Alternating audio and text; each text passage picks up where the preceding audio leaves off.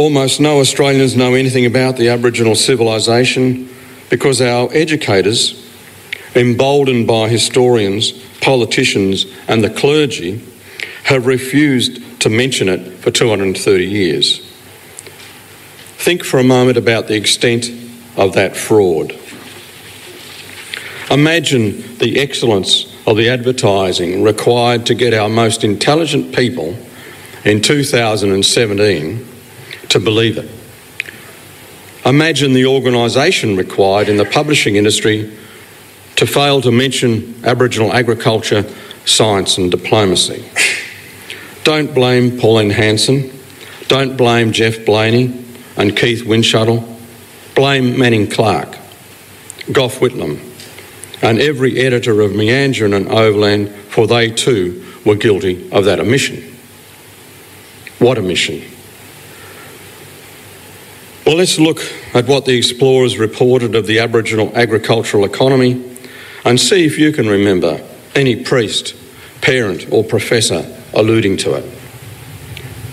Lieutenant Grey, in his 1839 exploration of parts of Western Australia so far unseen by Europeans, saw yam gardens over 5 kilometres wide and extending a distance past the horizon further than he could see, simply because they had been so deeply tilled he could not walk across them. Sir Thomas Mitchell, in the country that is now the Queensland-New South Wales border area, rode through 9 miles of stooked grain that his fellows describe as being like an English field of harvest. Isn't that word stook an interesting word when applied to what we thought we knew about Aboriginal history? Isaac Beatty saw the hillsides of Melbourne were terraced in the process of yam production and that the tilth of the soil was so light you could run your fingers through it. Mitchell saw these yam fields stretching as far as he could see near Garryward in the Grampians. He extolled the beauty of these plains, assuming that God had made them so that he could discover them, not once thinking how peculiar it was for the best soil in the country to have almost no trees. This was a managed field of harvest. George Augustus Robinson saw women stretched across these same fields of horticulture in the process of harvesting the tubers. Charles Sturt had his life saved in Central Australia when he came upon people who were harvesting a river valley and supplied him with water from their well, roast duck and cake. Both Mitchell and Sturt described the baked goods as the lightest and sweetest they had ever tasted. How many historians have read those comments, and yet not one has considered that it would be in the nation's commercial and culinary interests to find out the particular grasses from which those flowers were made? How many thought that it would be interesting for our children to learn at school? E.M. Kerr noticed that. As he brought the first vehicle into the plain south of Echuca, his cartwheels turned up bushels of tubers. Once again, some of Australia's best soils were almost bereft of trees, the plains having been horticulturally altered to provide permanent harvests of tubers. Unlike Mitchell's self-indulgent congratulations, Kerr was aware who had produced this productivity and later recognised that it was his sheep that destroyed it. James Kirby is one of the first 2 Europeans in the country of the Wadi Wadi near Swan Hill. They pass gigantic mounds of bulrushes, kumbungi, stacked up and steaming, and wonder about the vast enterprise, but never think about the productivity of that plant.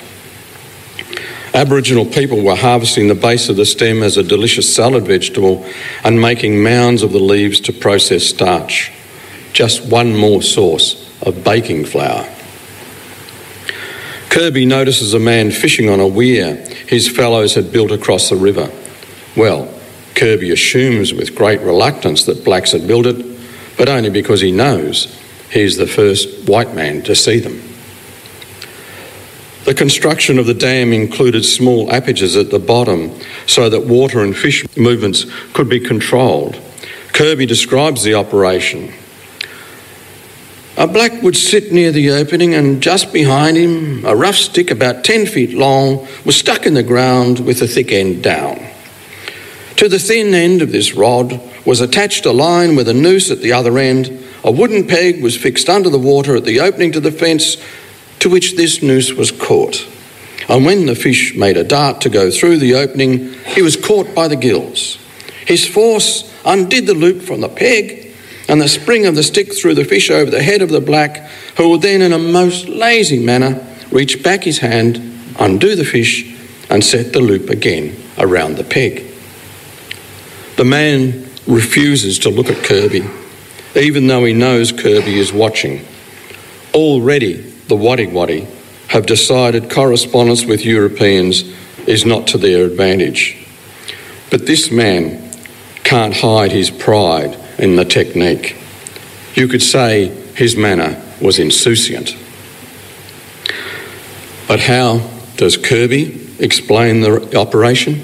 He writes, "I've often heard of the indolence of the blacks and soon came to the conclusion, after watching a blackfellow fish in such a lazy way, that what I had heard was perfectly true." So, weirs and constructions, machinery and productivity, all rendered by Kirby as laziness. Wasn't he describing an operation which would fit neatly into any description of European inventiveness and industry?